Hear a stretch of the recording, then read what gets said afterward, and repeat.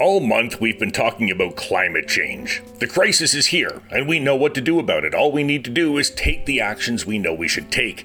My name is Eric Bowman. I'm the communications person at the Canadian Psychological Association, and this is Mindful. This month, we've talked about how we can trust that most of the people around us want to act on the environment as much as we do. How people are taking action in their own communities, workplaces, and schools to make the climate healthier and themselves happier along the way. We've also talked about climate scientists feeling muzzled and being worried about sharing their data or even conducting certain kinds of science for fear of a backlash. And a lot of that, and the barriers that face action on climate, stems from disinformation. And that's what we're going to talk about today as we close out Psychology Month with two science disinformation experts from Science Up First. My name's Rachel Salt. My pronouns are she, her, and I'm the communications manager at Science Up First, which is an initiative of the Canadian Association of Science Centers. Thrilled to be here today. I'm Kira Simone. I'm a PhD candidate at McMaster University, and I study climate change and wildfire in ecosystems kind of around Eastern Georgian Bay and how that affects at-risk reptile habitat. Rachel, I'm going to start with you. And the question that I had for myself before we went into this, and Denis, the guy at Science Up First that connected me with the two of you guys, asked me the same question, which was, are we going to be talking about specific science disinformation here? And I know that Science Up First is out there trying to debunk all the disinformation that happens. My question for you, Rachel, is, should we be talking about that specific disinformation, or does talking about it give it a platform that it doesn't really deserve? And should we just pretend that we already know the answers and move past having to debunk what's out there? What do you think? I love this question. I think there is some concern from some researchers on this thing called the backfiring effect, where if you give too much credence to the misinformation that you're debunking, it will send it further out there. But there's some evidence that that effect isn't too big of as big of a problem as folks may have thought. But the way you debunk misinformation is important. So if you're sharing misinformation, make sure you're clearly stating, say, if you're sharing a screenshot, making sure you're saying that this is not true, correction incoming, and being explicit about the information with the correct information and leading a lot with the facts. So one thing we always encourage is to not give more voice to that misinformation, so not further amplifying it. So if you see something online that you know is false, not retweeting it or commenting on it excessively, because that and the algorithm will just further give it more eyes to see. So if you are going to do a correction, taking a screenshot, sharing that good information is the right approach.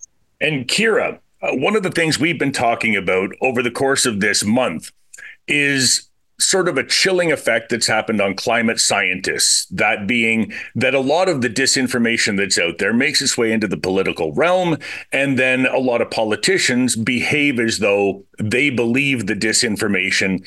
And we've seen in the last decade or so, a lot of climate scientists were muzzled. A lot of their funding was cut by the federal government when that was their bent. That doesn't seem to have fully gone away. I'm wondering if you can comment on that. Have you seen this yourself as a climate scientist, as somebody who's working toward their PhD in this field? A lot of the scientists in that area say they're still feeling muzzled, partly because the structure's now in place to do that. Let's not talk to the public. And partly internally, they're afraid to share some of this information because they know they're going to get piled on if they do. Yeah, that's quite a question. I think I'm kind of at the stage of my career where I personally am not, how do I say this? I rely on grant funding, as science, always and often does, which is dependent on political cycles. And as you have said, this can depend a lot on who is in power at the time and the messaging around that and sort of what the priorities are. But personally, for graduate research, I haven't seen the effects, but I know that there is definitely always talk of how to frame your research as being, it's publicly funded, so you can't, I don't know how to word this exactly, but you have to have the public trust in what you're doing because their funds are supporting you, and relaying this being as objective as possible is kind of the ultimate goal. But I personally haven't felt the effects, I guess, of being subdued in that way, if that makes sense. That does make sense. And I think, and correct me if you're wrong, what you're saying here is you will need to sort of project an image of neutrality, but it becomes difficult to do so when the subject itself has become so politicized. Is that an accurate framing? That is, yeah, that is true. But also, I suppose some of the issues come down to where the funding has to be directed. And, you get research funds for a specific type of project. You might have certain questions that you'd like to address, but you have to meet the goals set up by that funding. And that becomes more limited depending on the political administration and that sort of thing. So with science, we always do try to be objective and neutral in what we're researching, but I guess that becomes even more pared down in the context of what the funds have to be used for in the first place. And Rachel, the science is out there. We've sort of talked about this also. The science is there that says human beings are causing climate change. The effects are being felt right now. We can see them across the world. We can see them here in Canada. And we also know what the solutions are. And this is where we're bringing psychologists into this. One thing that psychologists we think can help with is convincing people to take up those solutions that we already know exist. But a lot of them are also doing their own scientific research, how climate change affects people mentally, how people respond to it. And Rachel, I'm hoping you can provide a few insights here as somebody who combats disinformation online. Is there a way that you found that sharing good information, science information, knowledge translation, that sort of thing? Are you saying like the best practices around sharing science, climate science that has the best impact on folks? Yes.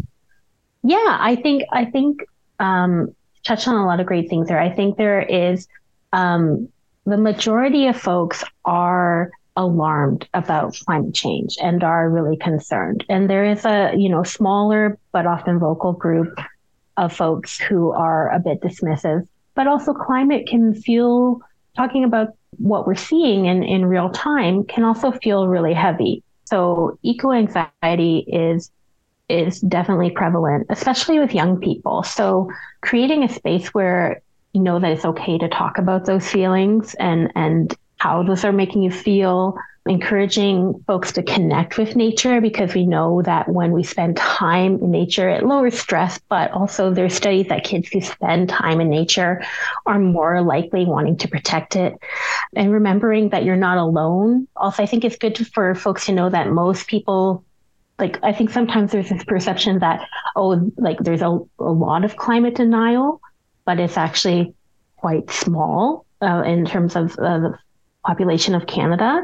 And also to take breaks in your learning. Like if you're taking in it's good to be up to date, but if you're taking a lot of information in, it can feel heavy. So make sure you're also looking to stories of positive climate action because they really are out there. So at Science at First, we share a lot of strategies around climate anxiety. We know that when people see information around the consensus, that can really help motivate people.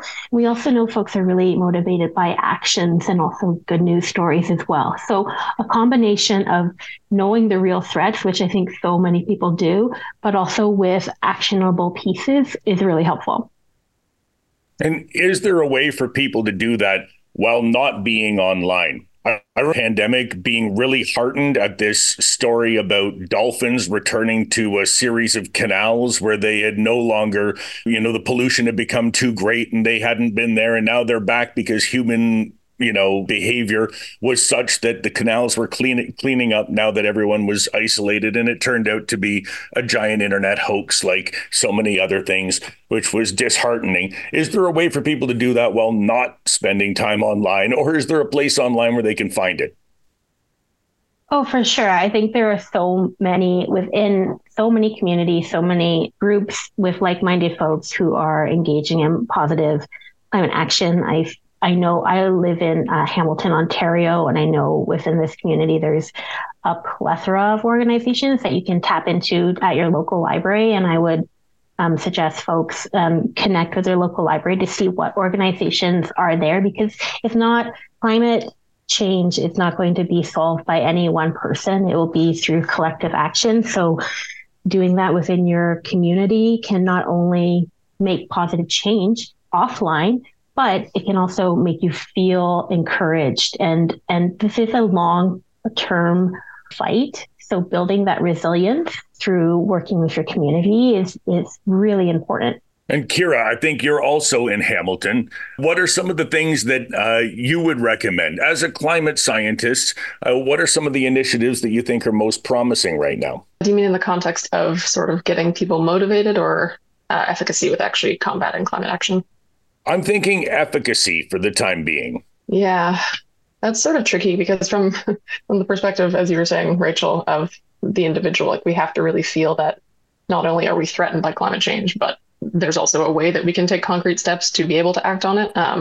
And I think a lot of the time that comes down to the individual level and finding people in your community that have like-minded values. And in Hamilton, there are a lot of groups that even involve local counselors. It's part of my ward. There's one called Action 13 where they host repair cafes and there's types of events for seed sharing and that sort of local resilience action. So just getting together and sort of seeing that there are alternatives out there to the sort of, I don't know, consumeristic way that we would otherwise interact with purchases or, home maintenance or that sort of thing. But it's very individual and it's very community based. So I think, again, going to the library and finding those people, at your school or at your gym even, or that kind of thing, community bulletin boards. So yeah, the repair cafe was one that I personally was part of recently where, we mended clothes together, we mended furniture, we just kind of hung out and had snacks and reusable mugs and coffee and that sort of thing. And it's not necessarily directly tangible as, we made strides to fight climate change today. But when you look at the outcome of that event, there were, 50 different items repaired and that many things saved from the landfill and that many more connections made. And that's really where the tangible comes into play in the next coming weeks or months or years. And I think that a lot of the time there is sort of an intangible thing. You use a reusable coffee mug and you can measure the number of times that you haven't thrown out a reusable coffee mug, I guess. But I also don't know that I don't drink more coffee because my mug is reusable. There's no way to really know any of this. But you guys are talking about individual action. And of course, collectively, we can make a big difference, but it all takes us doing something individually. And Rachel, you were saying something that we've touched on already this month, which is that you can really trust most other people to want the same thing that you do, to want to tackle climate change, want to make a difference. But a lot of that is going to take a political action as well. It's not going to just be us individually and collectively. It's going to have to mean voting. It's going to have to mean holding elected officials accountable in a certain way. And as somebody who specializes in online disinformation, does that change the way that you interact with people when it is in a political context? Great question. So Science Up First, we are reaching a general audience, and that's the general audience is like big. It includes folks who are looking for science-backed evidence to help inform their decisions. And there's also includes folks who have a lot of doubt too. But we know that we are more likely to agree with things that already support our worldview. So a lot of folks might claim that Science Up First has biases, but we are not we're not a political organization. So we try and share the best available information without bias. But often if that reflects certain existing biases already, that be the case. But it's good for us, like as a good practice, to even information that reflects already your worldview, to examine it carefully. So make sure when you see something shared on your social media, or if you read a headline, make sure that the author has qualifications and expertise that can speak to that topic. Are the sources that it's coming from credible? Can you track the original source? What is the data that's being pulled from? Is this data from a single study? Is it data from a meta-analysis? And also, if you're seeing language in a post that's really emotional or really sensationalized, for that to be kind of a red flag, because we can really be impacted by big, strong emotions, especially anger. And if something sounds too good to be true, then it might be. So in terms of politics, I think that's not going to change the kind of content that we cover. at Science at First, but we definitely will cover different ideas and themes that are relevant that might be showing up in the news. Right. Like dolphins returning to a canal for the first time in 100 years is too good to be true. Yes, I get you. I'm wondering, though, a lot of what you're talking about is media. We don't really understand a lot of the media that we consume. And I saw a rather harrowing study recently that showed Americans now trust what they read on social media more than what they read in the actual media. So newspapers, television, radio, they don't trust any of that as much as they trust what's in their Twitter feed. Canada, we're not quite there yet, but we are heading in that direction. And is as a social media expert, as somebody who does this in the realm of communication, is there a way to head that off? Can you head that off by being on social media? Or is the solution to just disengage from it altogether? What's the recommendation, given that this is kind of where we're headed and it's getting worse? I think there's multiple factors at play. We're seeing a lot of really great news institutions facing severe cuts. So that can really limit folks' ability to get quality information via those traditional sources, just because the funding is through either funding or through ads is diminishing. I think, there are lots of great creators on social media who are putting out evidence-based pieces, but there's so much information. Our brains were not designed to take in the amount of information we take in currently. So if you are going to be on social media, which I am, put in some guardrails for yourself to limit the amount of time that you are on there. If you are following accounts that make you feel bad on a regular basis, don't follow those accounts. If you see content that you think is of really good quality, engage with it, like it, comment on it, share it. There's ways to be on social media, but also knowing that there is a lot of content out there that's not just misinformation, but can be a lot of really negative content. So I think it's important to go in there with some skepticism, as with any kind of media. And also, I think, I think just supporting creators who are doing that work, but I do think there needs to be, it is really sad what is happening in traditional media. So I don't think necessarily social media is the solution, but I think it also is one of the things that is happening. So making sure that social media quality is being amplified. Yeah, I worked in radio for many years, and a ton of my friends just lost their jobs with the big Bell Media cuts recently, and it's hard to see where we go from where we are now, with so many of these media companies going the way they are. And I mean, it's all well and good to try to ignore all of the content that you think is bad on social media. But every time I go on my Facebook or the CPA Facebook or Twitter, I find out something else awful that Mary Berg, the host of the cooking show on CTV, is doing because somehow they've picked her as the face of some Bitcoin scam and keep, I heard about that. Yelling about scandals about Mary Berg. And it is very bizarre. Of all the people to just pick at random out of a hat, that's the one that I see the most often. So, all right, one last question for you then. In terms of tackling disinformation, what about in person? So you're having Thanksgiving dinner with your family. I remember several years ago, I was having Thanksgiving dinner with my family, and one of my family members was trying to convince everybody that climate change couldn't possibly be real because ice cubes float in water. And it seemed like an odd thing to say, but his contention was that even if all of Antarctica melted, it wouldn't matter because it's an ice cube floating, right? And so we explained that, no, it's a landmass. There are active volcanoes in Antarctica.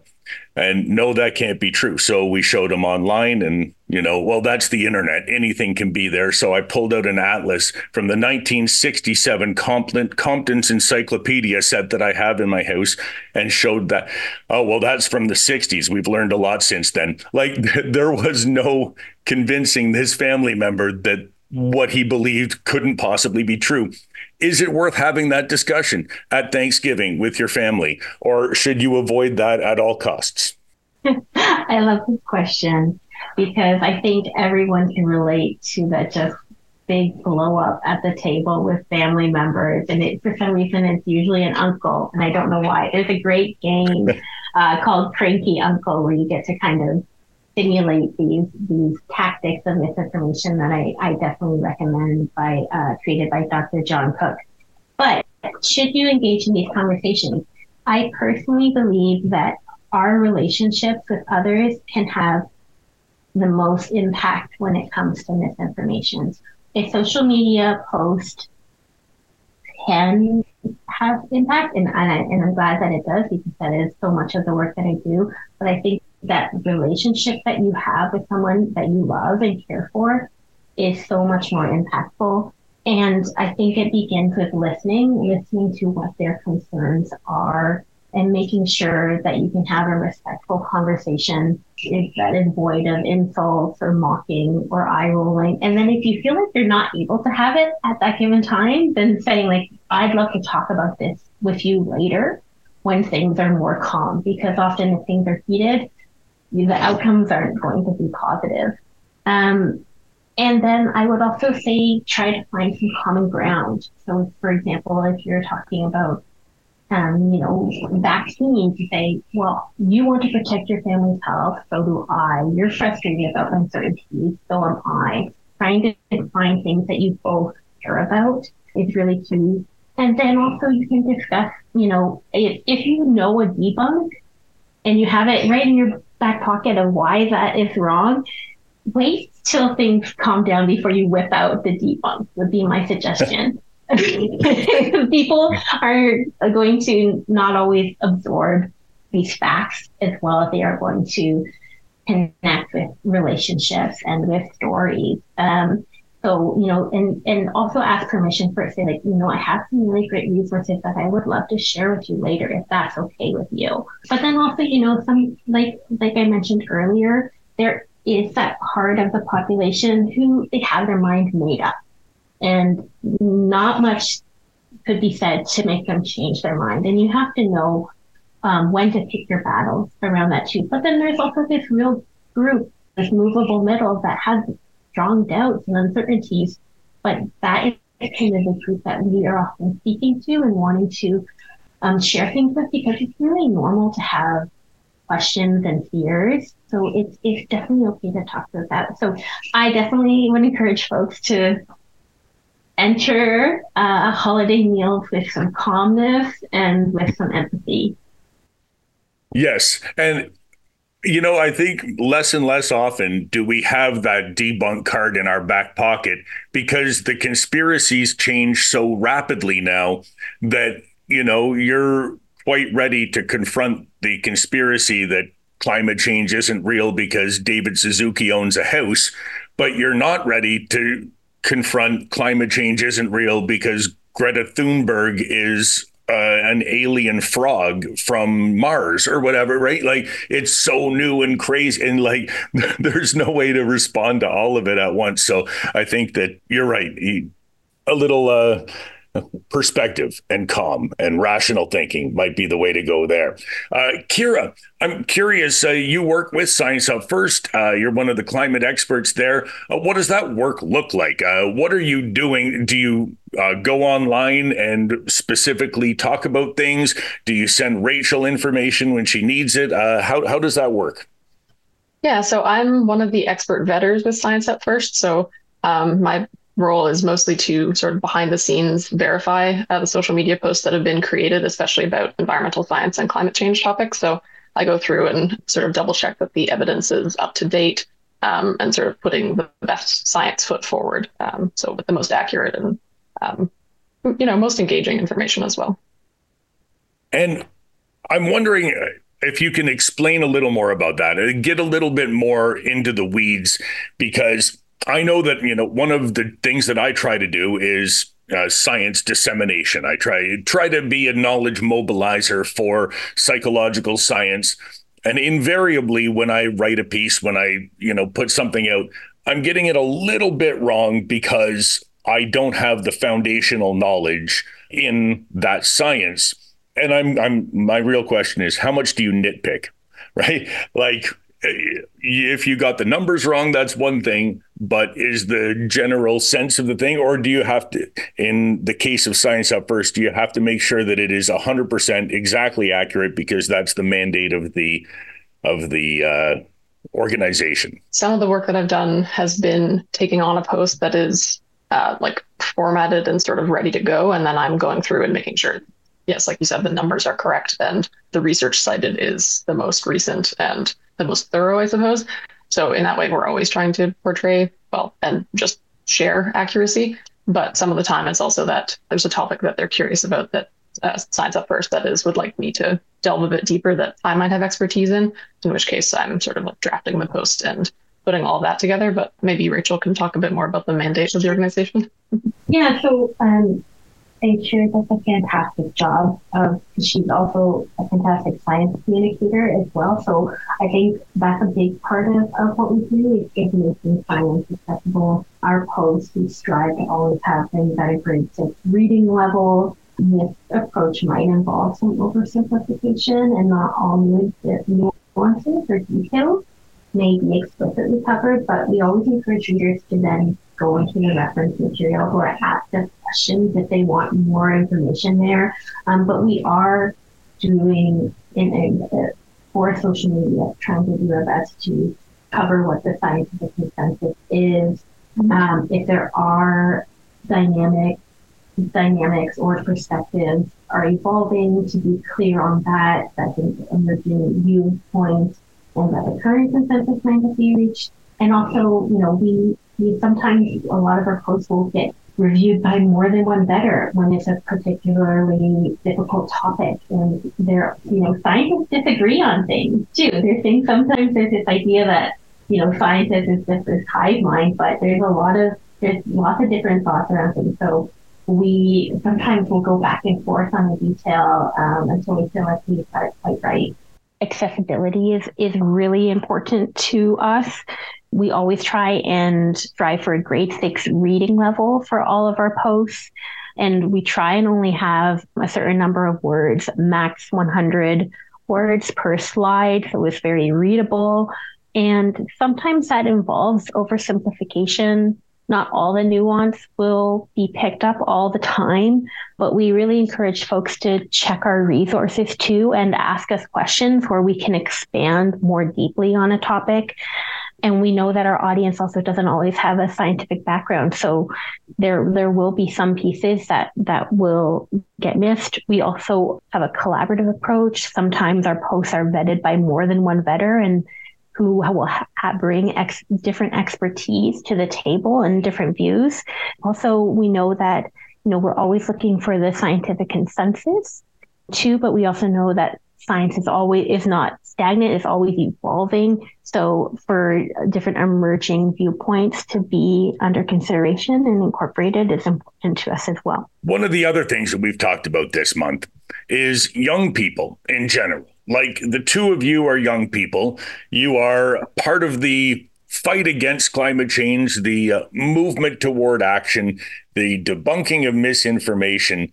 And I was telling one of our guests earlier, when I was a kid, this was the biggest, most important thing in the world to me, was the saving of animals. That's what I wanted to do. And we would have little air bands in our garage in Winnipeg and, play the fake drums on the garbage cans and do an air band to Corey Hart and charge our neighbors $0.25 to come and listen, and then we would donate that money to the World Wildlife Federation.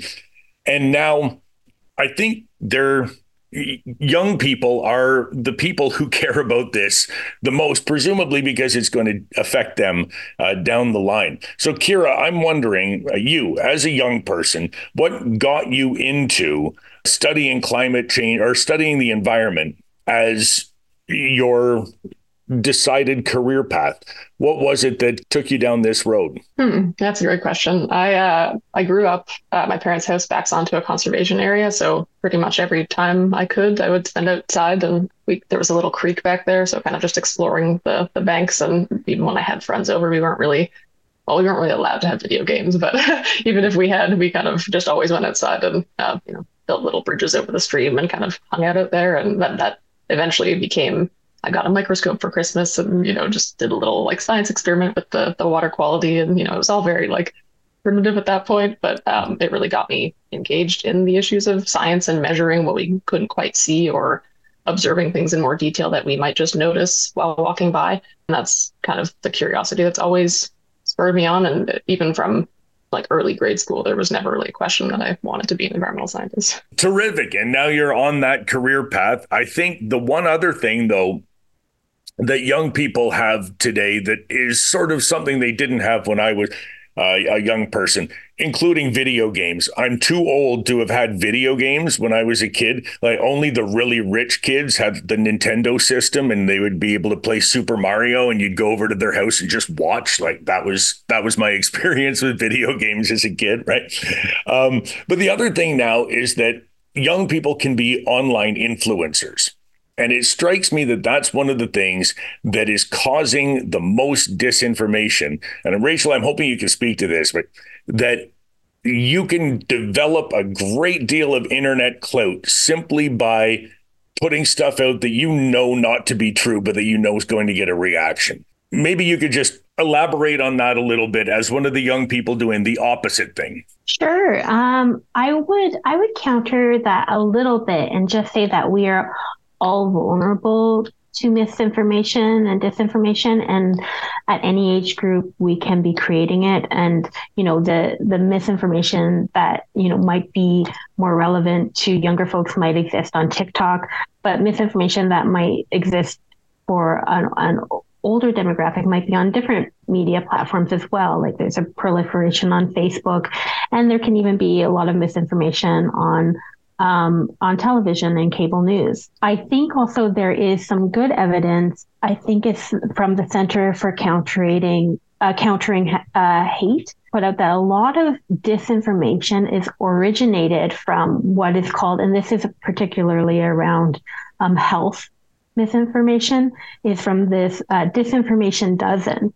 So the Yes. original pieces are coming from a small group and then can be pushed out further by many, many folks. But you definitely are tapping into something that, inflammatory speech or using things that have a big emotion, they're going to have a big reaction, are rewarded on social media for sure. And that will definitely get you a lot of eyeballs in the algorithm. So I would say like countering misinformation in captivating ways. If you are, for young creators out there, hopping on trends, existing trends to share good information and meeting folks where they're at. So if that's where people are most engaging on, how can you create your content to fit in with that as well, and while sharing positive messages? For sure. And you mentioned this disinformation dozen, which I've read a fair amount about.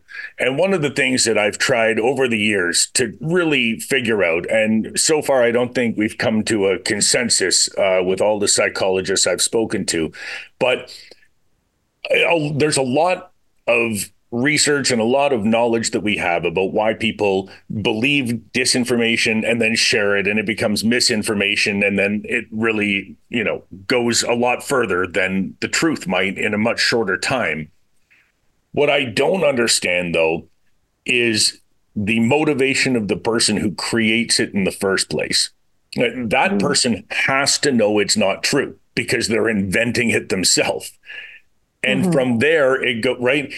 Is it just the feeling of clout that you get from watching the words that you've typed, the, misleading graphic that you've created, the fake science study that you've invented go across the world and end up being quoted on the floor of the parliament in the UK? Or is there more to it than that, do you think? That's a great question. I think that's definitely part of it. I think, so it's part of the human experience to want to be recognized. But I think another huge part is it can be really profitable. It can be really profitable to share disinformation if then you are saying, well, I have all the answers and also my products will solve the problems. So, That's true. it can be That a is why they all. huge revenue stream. And it looks like Kira has some thoughts on that as well. I wasn't sure in terms of my introduction what background I should give, but I also wanted to mention that I have two masters, but my second master's was in science communication, and I've specifically focused on climate communications and sort of strategies to combat climate misinformation. So especially kind of looking in news outlets, more print media, but how climate change was framed and discussed and sort of what strategies were effective around that. So I think your previous question had to do with individuals producing misinformation and spreading it on social media. But I wanted to kind of, I guess, Right. mention yeah. And Rachel mentioned that there was a financial implication there, that you can make money doing this. And that's why pretty much everyone who spreads disinformation also has a line of supplements that you can purchase for, Yeah. which I'm sure are rigorously scientifically tested for effectiveness, right? Yeah. Yeah, I guess the main thing I'm not actually really sure where some people get the ideas on social media, but I do wonder if it's that they're creating content themselves because they know it will, cause sparks or whatever. But there's also a lot of automated bots and like spam accounts that are politically funded. And that's sort of a more modern phenomenon because Yeah. these deceive users and sort of manipulate search results. But then historically, there has been an organized and well-funded creation and spread of climate disinformation to sort of forward political and industry agenda, especially by the oil industry. So I just wanted to kind of bring up that context because it's well documented that that information is out there, and the average person gets their hands on it and they spread it widely because it kind of confirms the confirmation bias, but they don't read further to see that the studies were funded by petroleum industry or that sort of thing. Let's talk a little bit about that, because the study is funded by the petroleum industry in the 1970s. And at that time, they say, okay, we need to combat this science that's out there that tells them that we're part of the problem, and we're not going to make as much money if people think we're part of the problem, or if there are rules that say, let's move to renewable energies and so forth. And they create these studies, which could only be disseminated in newspapers and on television and on the mediums that were available to them at that time. How are those studies still around? How is that disinformation still out there when presumably it was all debunked before the advent of the internet? Yeah, you would think. And I mean, we mentioned vaccines earlier. We don't want to get into that whole hullabaloo, but in general, there are studies or just reports that have been disproved in a lot of fields that continue to be brought up as talking points by those that are sort of counter to the current climate agenda or vaccine agenda or that sort of thing. And it doesn't seem to matter that they've been disproven because the audience that's hearing the messaging is just hearing that the study exists and so-called experts, found that result. They haven't heard the debunking per se. Right. And it strikes me that when these things originally took place, right, they originally came out with this, counter narrative. The idea was to just sow enough discord and create enough, I guess. Reasonable doubt. Yes, thank you. That is the word I was looking for. I was like that thing that they say in the trials that the lawyers have. If there is a reasonable doubt, then you can't convict this person. Well, if I have a reasonable doubt that climate change exists or not, then I can just go ahead and choose to believe the thing that makes me most comfortable, which is that it doesn't. That seems to have been the original goal. And now you still have this perpetuated cycle of that, where now, though, it seems like just clouding the issue isn't enough. You have to shut down the people who are talking about it. You have to go after the specific people, right? Looking at the hate that's directed online toward the David Suzuki's and Al Gore and Greta Thunberg, of all things. When she was a 16-year-old kid, she had to deal with more hate than I could even imagine being exposed to in my lifetime. And that seems a lot more insidious to me. Yeah, it definitely is. And I think it's Dr. John Cook that he was mentioned before, but he does a lot of awesome research on the techniques used in science denial, and sort of straw man arguments and attacking the individual is one of the most common, where, you don't even listen to the point being made by the expert, but you tear down their credentials or even the way they look. And that's not at all relevant to the point being made, but it does resonate with some of the audience members that are inclined to not believe the point in the first place. So the last question I have for you then is that a lot of this disinformation is couched and is sort of presented as scientific information. There are journals that will publish any study that you put out there because you're paying them to do it, and people can invent science and then point to that so-called science and say, look, there's debate on both sides. There are, right? How do I, a regular person going online and reading about some climate science, determine whether it came from a credible journal, whether it came from a credible scientist, whether it's based on anything that should be considered credible? Do I have the capacity to do that as a regular person when there's this industry designed to make me question the expertise of experts? Yeah. I mean, even as a scientist, the individual journals that you can publish in, like there are thousands, and I would like to think that most of them are reputable, but that's not going to be something that comes down to be the individual. I don't want to say layperson, but someone that's not in academia. Like they won't really be able to tell which journal to look at. But the sort of fake expert technique of science denial is also a really common one, where there was actually a petition of, I think it was about 31,000 scientists that were cited as, denying that climate change was human caused and that would have any effect on, the planet. But if you kind of look at their individual credentials, these people self-declared whether they had a science degree, which in itself they may not have. I think some of the names included like the Spice Girls. So looking at the signatories, you could see that there was a lack of validity there. But whether or not someone has expertise in an area depends on if they studied it. So people signing that petition that had, a degree in metallurgy, I think was some of the examples. Yes, they might be a scientist by that term, but they don't study climate science or atmospheric physics or really have any ability to comment on climate change and its validity. So I think I'd encourage people when reading anything to do a quick,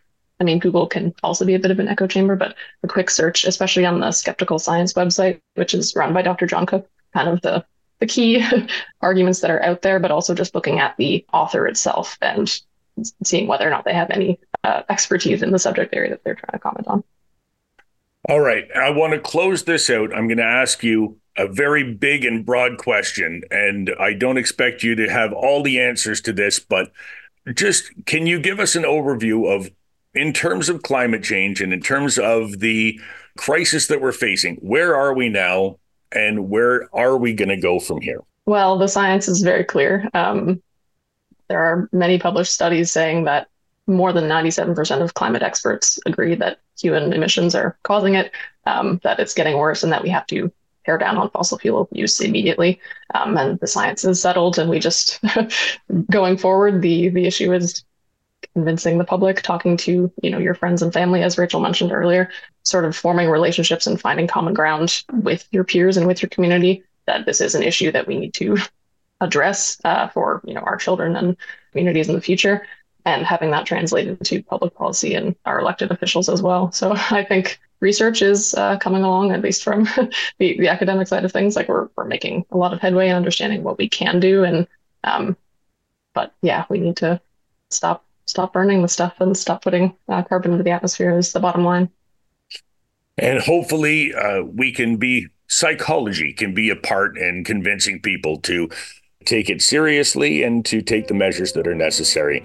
Kira Simone, Rachel Salt, thank you so much for being a part of our Mindful podcast and for closing out Psychology Month with us. It's been a pleasure talking to you. Thanks so much. And thanks to you at home for listening, streaming, and tuning into our Psychology Month campaign this year. Visit the CPA's website for a series of written pieces that are informed by these podcast episodes and that highlight some other ways psychology is tackling the climate crisis. Mindful will now return to regularly scheduled programming, where we bring you an episode every 2 weeks. And that's going to start on March 7th, when we'll preview the new book by Dr. Rayman Abdulrahman, Developing Anti-Racist Cultural Competence. Mindful is written, hosted, and published by me, Eric Bowman. Our producer and editor is Jamie Montgomery, and our theme song is Avenues by David Taylor.